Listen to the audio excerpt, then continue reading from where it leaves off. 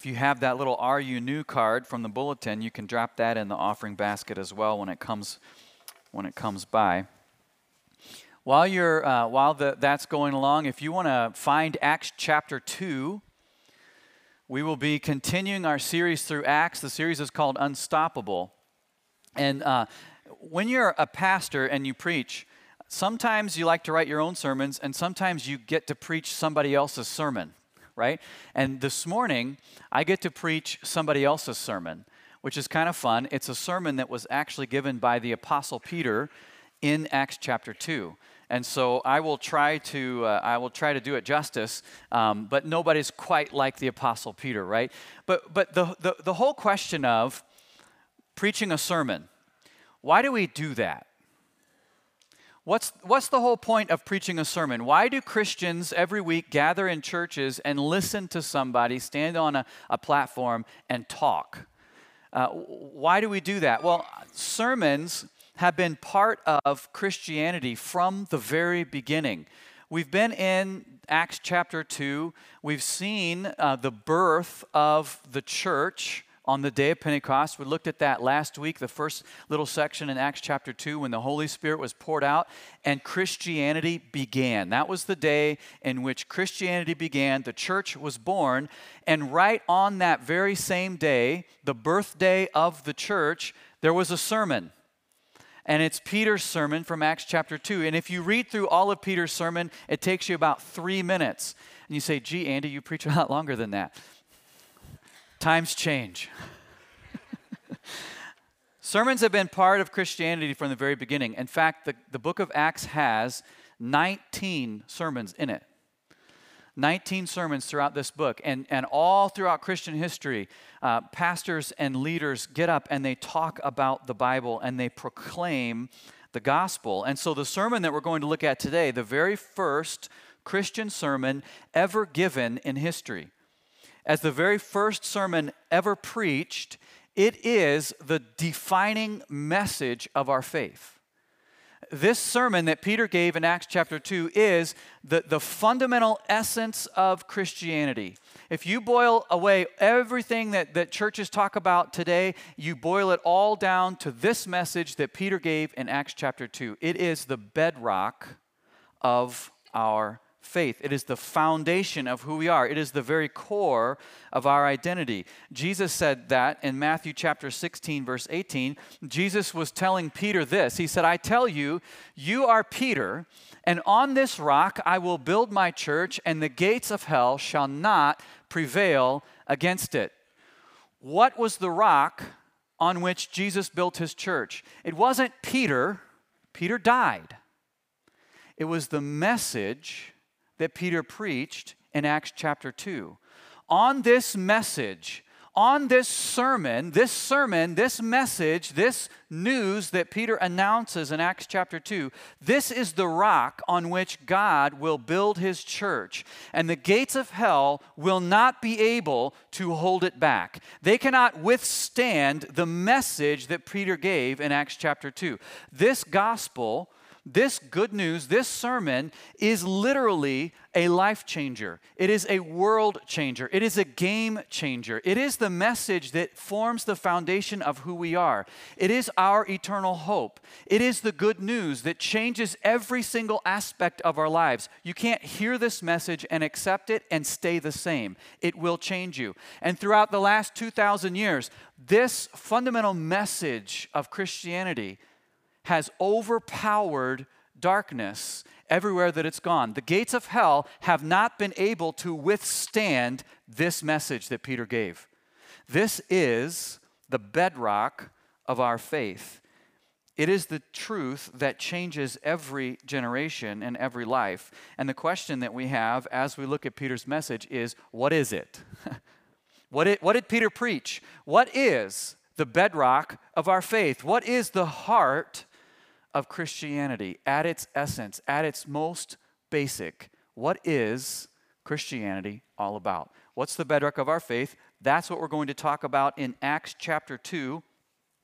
We'll start with verse 14. Now, Acts chapter 2, 14 to 41, it's a long passage. So I'm not going to read the whole thing all at once. We're just going to jump right into what Peter is talking about, and I will try my best to preach Peter's sermon that he has recorded for us in Acts chapter 2. What is the bedrock of our faith? First, it's this: God made a promise. God gave his word. He made a promise. What did he promise? He promised two things, but look, let's look at his promise. In Acts chapter 2, verse 14, this happened, so the Holy Spirit was poured out. It was the day of Pentecost. People started speaking in tongues. There was fire. There was a sound like a blowing wind.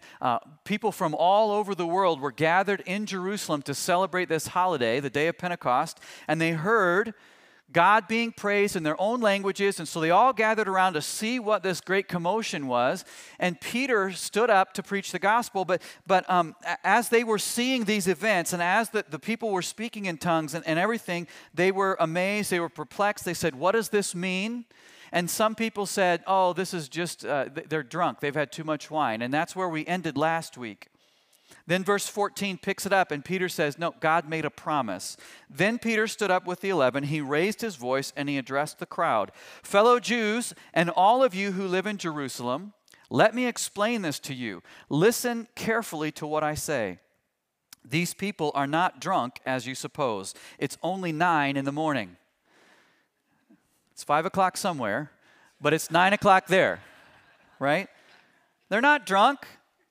This isn't the mindless babble of a bunch of drunks. It's only 9 o'clock in the morning. They haven't had time to get drunk yet. These people are not drunk as you suppose. No, this is what was spoken by the prophet Joel. And then here is God's promise. In the last days, God says, I will pour out my spirit on all people. Your sons and daughters will prophesy. Your young men will see visions. Your old men will dream dreams. Even on my servants, both men and women, I will pour out my spirit in those days, and they will prophesy. I will show wonders in the heavens above and signs on the earth below, blood and fire and billows of smoke. The sun will be turned to darkness and the moon to blood before the coming of the great and glorious day of the Lord, and everyone who calls on the name of the Lord will be saved." God made a promise. That's Peter's first point. This isn't just a random event. These people aren't drunk. No, this is God's promise. And God promised two things. He promised to give his Holy Spirit. Verse 17, in the last days, God says, I will pour out my spirit on all people. He promised to give his Holy Spirit. We talked a lot about that last week when we saw the Holy Spirit poured out in the beginning of Acts chapter 2. So I would refer you back to last week's message. If you missed it, it's online. You can listen to what that means. But really, I want to pull back three things from last week. When you put your faith in Jesus Christ, when this promise is fulfilled, the Holy Spirit does this in our lives. He gives us the indwelling presence of the Holy Spirit. Every person who believes in Jesus receives God the Holy Spirit living in them. So we have the indwelling presence of the Holy Spirit. We have the transforming work of the Holy Spirit. He changes us. He makes us more like Jesus all the time. He produces the fruit of the Spirit in our lives. And third, every believer in Christ has available to them the infilling power of the Holy Spirit. Luke calls that the baptism of the Holy Spirit at the beginning of Acts. And that's when the Holy Spirit comes on a believer in Christ with supernatural power to enable them to be a witness for the Lord in some way. So we have the Holy Spirit. God promised to give us the Holy Spirit. That was one of the things that he promised. He also promised to forgive our sins. That's what he meant in verse 21. Everyone who calls on the name of the Lord will be saved. Saved from what? Saved from the judgment of our sins on the great and glorious day of the Lord. Right? Everyone who calls on the name of the Lord will be saved from judgment of sin. Your sins will be forgiven. See, when Jesus returns, he will come back with judgment of sin. That will be a day of reckoning. When you were a kid and you were kind of, acting out a little bit, being a little turd to your mom, did your mom ever say to you, wait until your dad gets home, right? Wait until your dad gets home. Whenever my mom said that to me, I would always go and run and find every pair of underwear I had and put it on. Get a little extra padding for when dad gets home, right? Now, that's a funny story, and we've all experienced things like that, but let's think about it in the real world. We were created by God. And ever since then, we have been living in outright rebellion against our Creator. We lie. We cheat. We cheat to get our kids into big schools. Right? We lie. We cheat. We steal. We hurt others. We abuse people emotionally and physically and spiritually. We murder each other. We torture each other. People rape each other. We have been living in outright rebellion against our Creator ever since the day that sin first entered the world. We're prideful. We're selfish. We're arrogant. We're boastful. We're insolent. We're rebellious. We cast off God's correction. And it's kind of like saying, wait till your dad gets home. Jesus is coming back. And when he comes back, he's going to bring judgment against sin. The Old Testament calls that the great and glorious day of the Lord. When he comes back, if you are standing with the Lord, it will be a great and glorious day.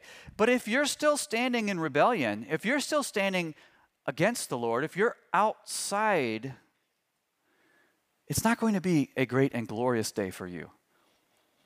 Jesus is bringing a reckoning for the sin of the earth. He is bringing judgment to the earth when he comes back. But God made a promise. God promised that in the last days, we're living in the last days before Jesus returns. This era of history that we're living, the era that began about 2,000 years ago on the day of Pentecost in Acts chapter 2, that era is called the last days because it is the last days before Jesus returns on the day of the Lord with judgment against sin. So God says, look, in these last days, I'm going to pour out my Holy Spirit and I'm going to save you. I'm going to save you from that judgment. I'm going to save you from that reckoning by forgiving your sins. God promised two things: to give the Holy Spirit and to forgive our sins. That's the first part of what Peter is talking about. God made a promise. The second thing that Peter says in his sermon is this: God kept his promise. He fulfilled his word. When God says something, it happens. When God makes a promise, he delivers. God doesn't promise something that he doesn't do. God made a promise, and God kept his promise. And just like God's promise was made through God made two promises, forgiveness and the Holy Spirit, God kept his promise through two events. And Peter lines out those events for us in Acts chapter 2. The first thing, God kept his promise through two events. The first event is this: Jesus' death. Jesus' death.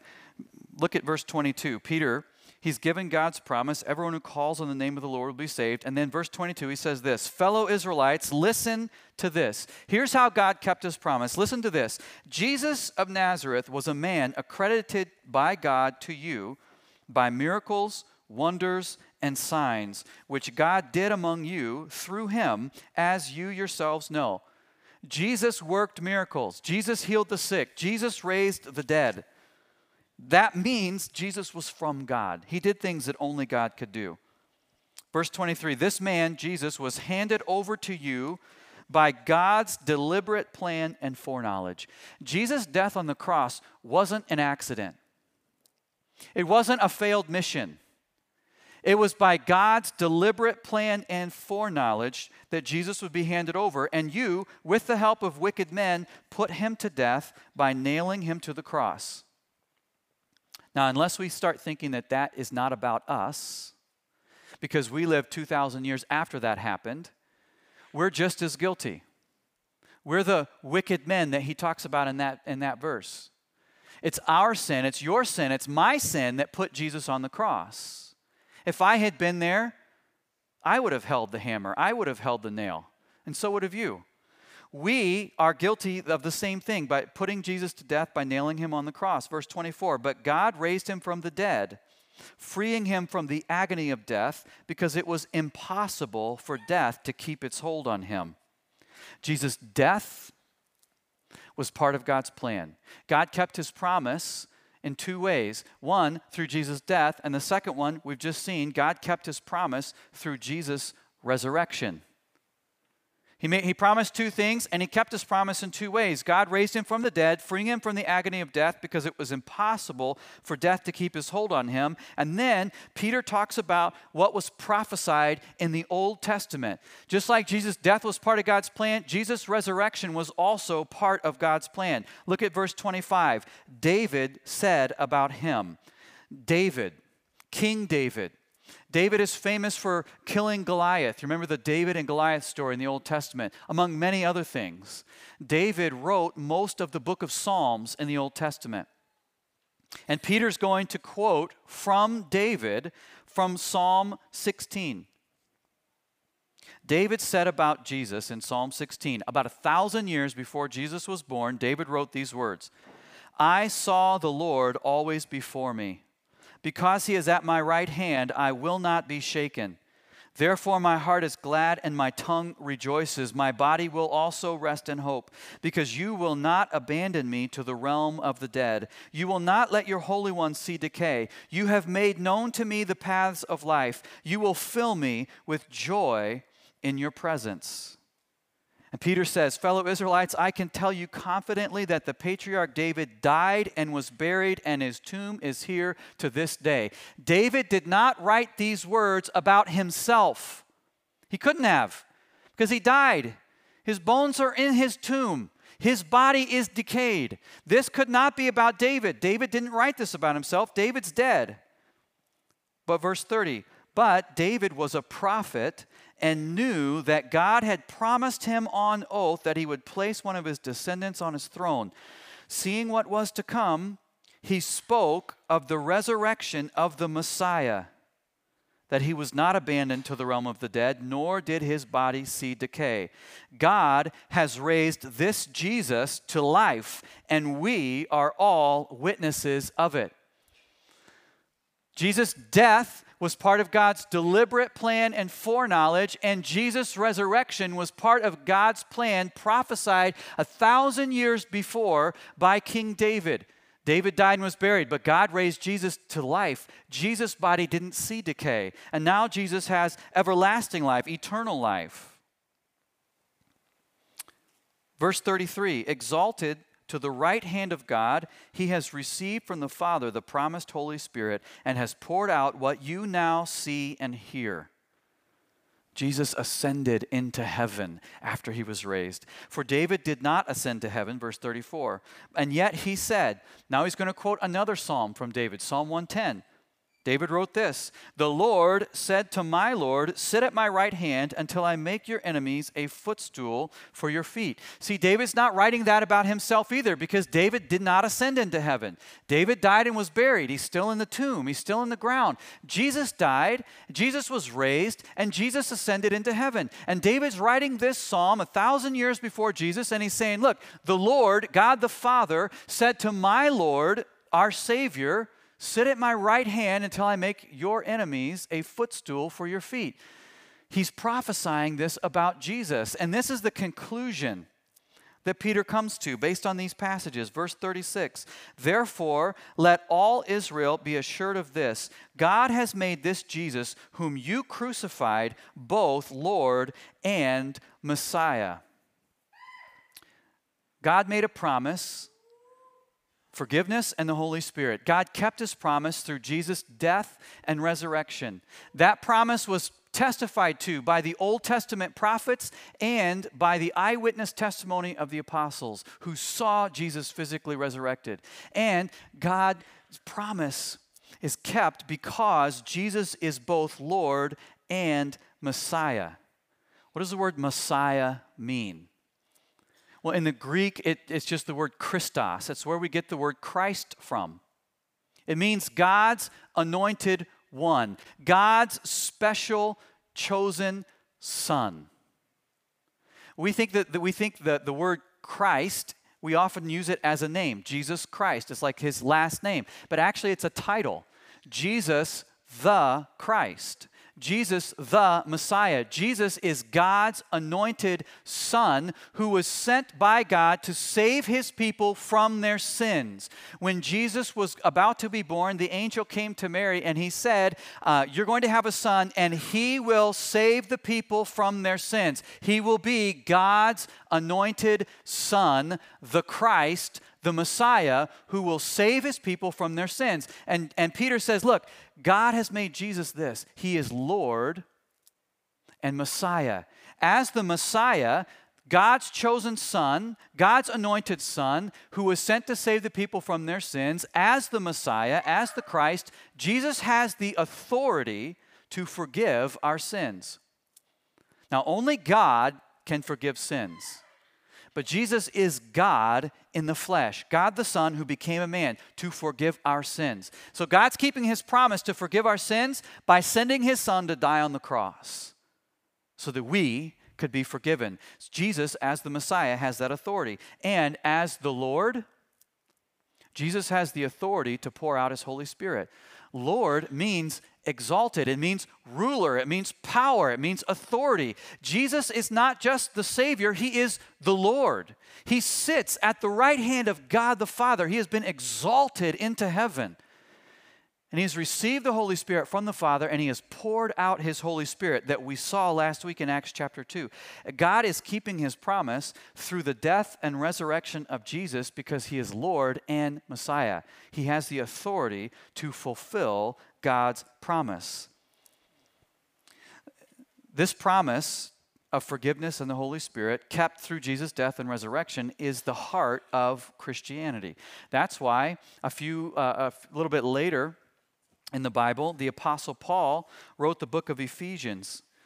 In the very beginning of Ephesians, the first chapter, in verse 7, Paul writes this, in him, he's writing about Jesus, in him, in Jesus, we have redemption through his blood. What does that mean? That means the forgiveness of sins, in accordance with the riches of God's grace that he lavished on us. Because of Jesus' death on the cross, he paid the penalty of our sin. And because of his blood poured out for us, we have the forgiveness of sins. And then just a few verses down, in verse 13, Paul writes, he continues on, and you also were included in Christ when you heard the message of truth, the gospel of your salvation. When you believed, you were marked in him with a seal, the promised Holy Spirit, who is a deposit guaranteeing our inheritance until the redemption of those who are God's possession to the praise of his glory.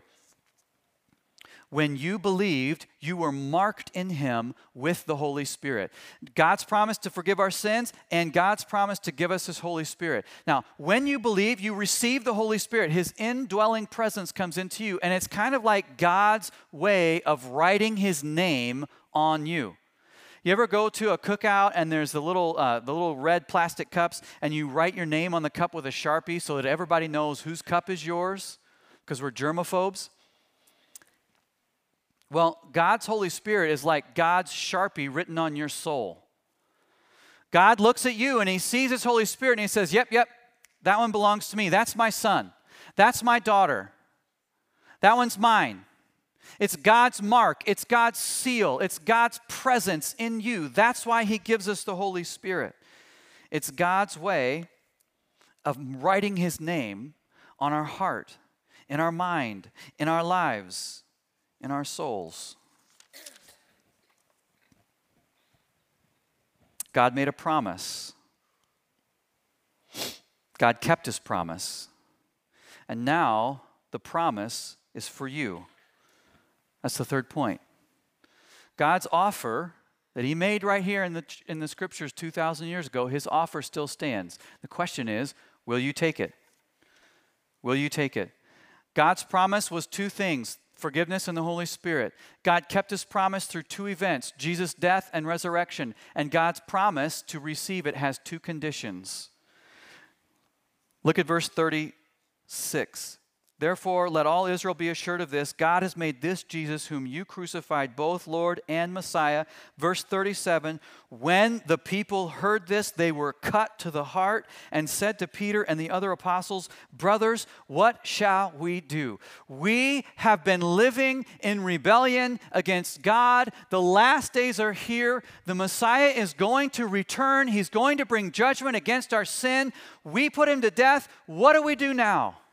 They were convicted. What do we do now?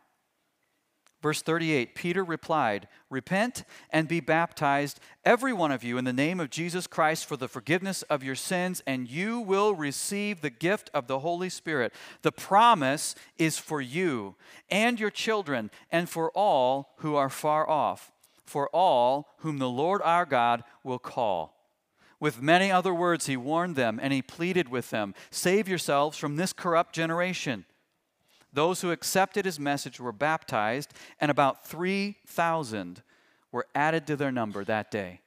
3,000 people received Christ and were saved when the Holy Spirit was poured out, and Peter delivered the first sermon. God made a promise. God kept his promise. Now the promise is for you. God's promise has two conditions. The first condition is this, repentance. Verse 38, Peter replied, repent. What do we do? We've been living in rebellion against God. What do we do? Peter says, repent. What does it mean to repent? It doesn't just mean to come to the front and fill out a little card. It doesn't just mean to come in the front and cry and say, I'm sorry, and then go out and live your life the same way you've always lived it. To repent literally means turn around. That's what it means. I have been living with my back to God and my face to the world. I have been doing everything that I want to do for my own life to get what I want out of life. And Peter says, no, if you want to be saved, if you want your sins to be forgiven, repent, turn around. Put the world at your back. Put God in front of you. Put Christ in front of you. Turn around and walk in a new path. That's what repentance means.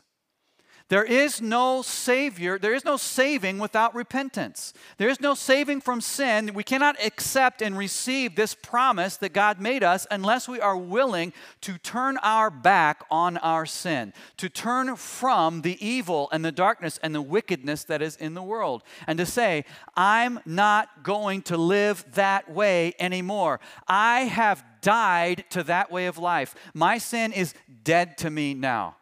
I used to be an alcoholic, but now I'm not. I used to struggle with pornography, but now I am turning my back on that. I used to scream at my wife, but now I don't do that anymore. I used to scream at my kids, but now I don't do that anymore. I am turning my back on my sin. Will I always be perfect all the time? No. That's why Jesus gives us forgiveness. But the point is the direction of your heart. Is your heart facing the world, or is your heart facing Christ? If we want to receive the promise of forgiveness, we have to repent. We have to turn from our old way of life so that we can put Jesus in front of us and follow him. That's the first condition. The second condition is faith in Jesus. Continuing on verse 38, Peter said, repent and be baptized, every one of you, in the name of Jesus Christ. What is he talking about? He's talking about declaring your faith in Jesus Christ. That's what baptism is all about. We had a baptism service here a few weeks ago, and we talked about how baptism is a public declaration of your faith in Christ. It's like a birth announcement. I've just been born again into God's family, and I am declaring that faith publicly through baptism. Peter says, look, if you want to receive God's promise, it's not the actual act of getting dunked that saves you. It is the declaration of faith in Christ that saves you. You have to repent from your sin, and you have to declare, I trust Jesus. I am following Jesus. Jesus is my Lord. Jesus is my God. That's what God's promise, that everyone who calls on the name of the Lord will be saved. That's what he's talking about. I am calling on a new name for my life. When I'm sick, who do I call? Jesus. When I'm sad, who do I call? Jesus. When I'm lonely, who do I call? Jesus. When I'm celebrating something good in my life, who do I celebrate with? Jesus. When I am needing guidance and wisdom and I don't know what I'm going to do, where do I turn? Jesus. I am calling a new name for my life. God has written his name on my heart through his Holy Spirit. I have a new name. I have a new identity. I declare that I follow Jesus. That's what he's talking about. And when we do that, we receive forgiveness of sin, and we receive the Holy Spirit. That's the second half of the verse. Get baptized in the name of Jesus Christ. That's the declaration of your faith, and you will get the promise, forgiveness, and the Holy Spirit. There's a difference between knowing this message that Peter preached and accepting this message that Peter preached. Many, many people today sit in churches week after week, year after year, decade after decade, and if you say, what is the gospel? They can spell it out for you. If you give them a pop quiz, they'll ace the test because they know the truth. They know this message. They've heard this message. We talk about this all the time, and they know it. But there's a difference between knowing it and accepting it. There's a difference between believing that it is true for you and believing that it is true of you. Is this message the defining truth of your life? Is it the bedrock of who you are? Is it the core of your identity? There is a difference between knowing the gospel and accepting the gospel. And Peter, in verse 41, pleaded with them, save yourselves from this corrupt generation. He was calling them not just to know this message, not just to acknowledge that, yes, sure, maybe it's true, but to actually receive it as true for you, of you. This is who I am. I belong to Jesus. God's name is written in my soul. The Holy Spirit lives in me. That is my identity. That is who I am. I have received that. That is the truth on which I build my life. That is who I am. These 3 points are the bedrock of what it means to be a Christian. God made a promise, forgiveness of sin, and the Holy Spirit. God kept his promise by sending his son Jesus to die on the cross and by raising him to life. And now, that promise is for you. Will you repent and will you declare your faith in Jesus? It's not enough to hear it. You have to choose to accept it for you. You have to believe it and you have to receive it. I'm going to invite Stephanie back up. When I was preparing for this message this week, I had a really strong impression from the Lord that he wants to save somebody this morning.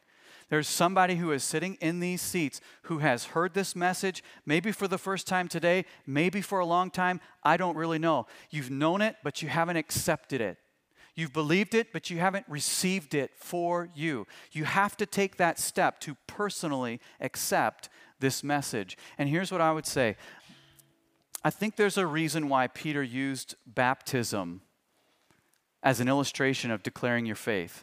It's one thing to think in your mind, yes, I will receive that. It's another thing to declare that with your mouth. Paul said in Romans chapter 10, verses 9 through 10, that if we believe in our heart that God raised Jesus from the dead, and if we declare with our mouth, then we are saved. Because with the heart you believe in are justified, it's with the mouth that you declare and are saved. There's something about saying it out loud that changes it in your heart and in your mind. So I'm going to invite us to stand. We're going to pray, and then Stephanie's going to lead us in song. And when she's singing, while she's singing, if you need to accept this message as true of you, if you want to accept God's promise and claim that promise for your life, while we're singing this song, just talk to God out loud and tell Him, I'm a sinner. I've lived in rebellion against you. I've had my back turned to you, but I want to follow Jesus. So I am going to turn around from my sin. I'm going to put my back to my old way of life, and I'm going to live for Christ. I receive the promise. And I ask for your Holy Spirit to write your name on my soul and to fill my heart. If you pray something like that in your own words, out loud to God, you will receive this promise. God's offer still stands. Will you take it? Let me pray, and then we'll sing. Father, I pray that you would call, your Holy Spirit would call somebody, whoever it is that you were putting on my heart to pray about all week. God, I ask that you would move in their heart and in their mind right now, Lord, that you would convict them of their sin, that they would be able to acknowledge and confess, just as I have done. I am a sinner. I have no hope apart from Jesus. I've done too many bad things to outweigh them with good things. God, that they would acknowledge that and that they would put their faith in you. That we would receive the freedom of not having to try hard to be a good person in order to be saved, but that we would receive the freedom of calling on your name and resting in your work on the cross, so that we don't have to work really hard to try to keep all the rules. We can rest in what you've done for us, and we can be filled with your Spirit. Lord, call that person.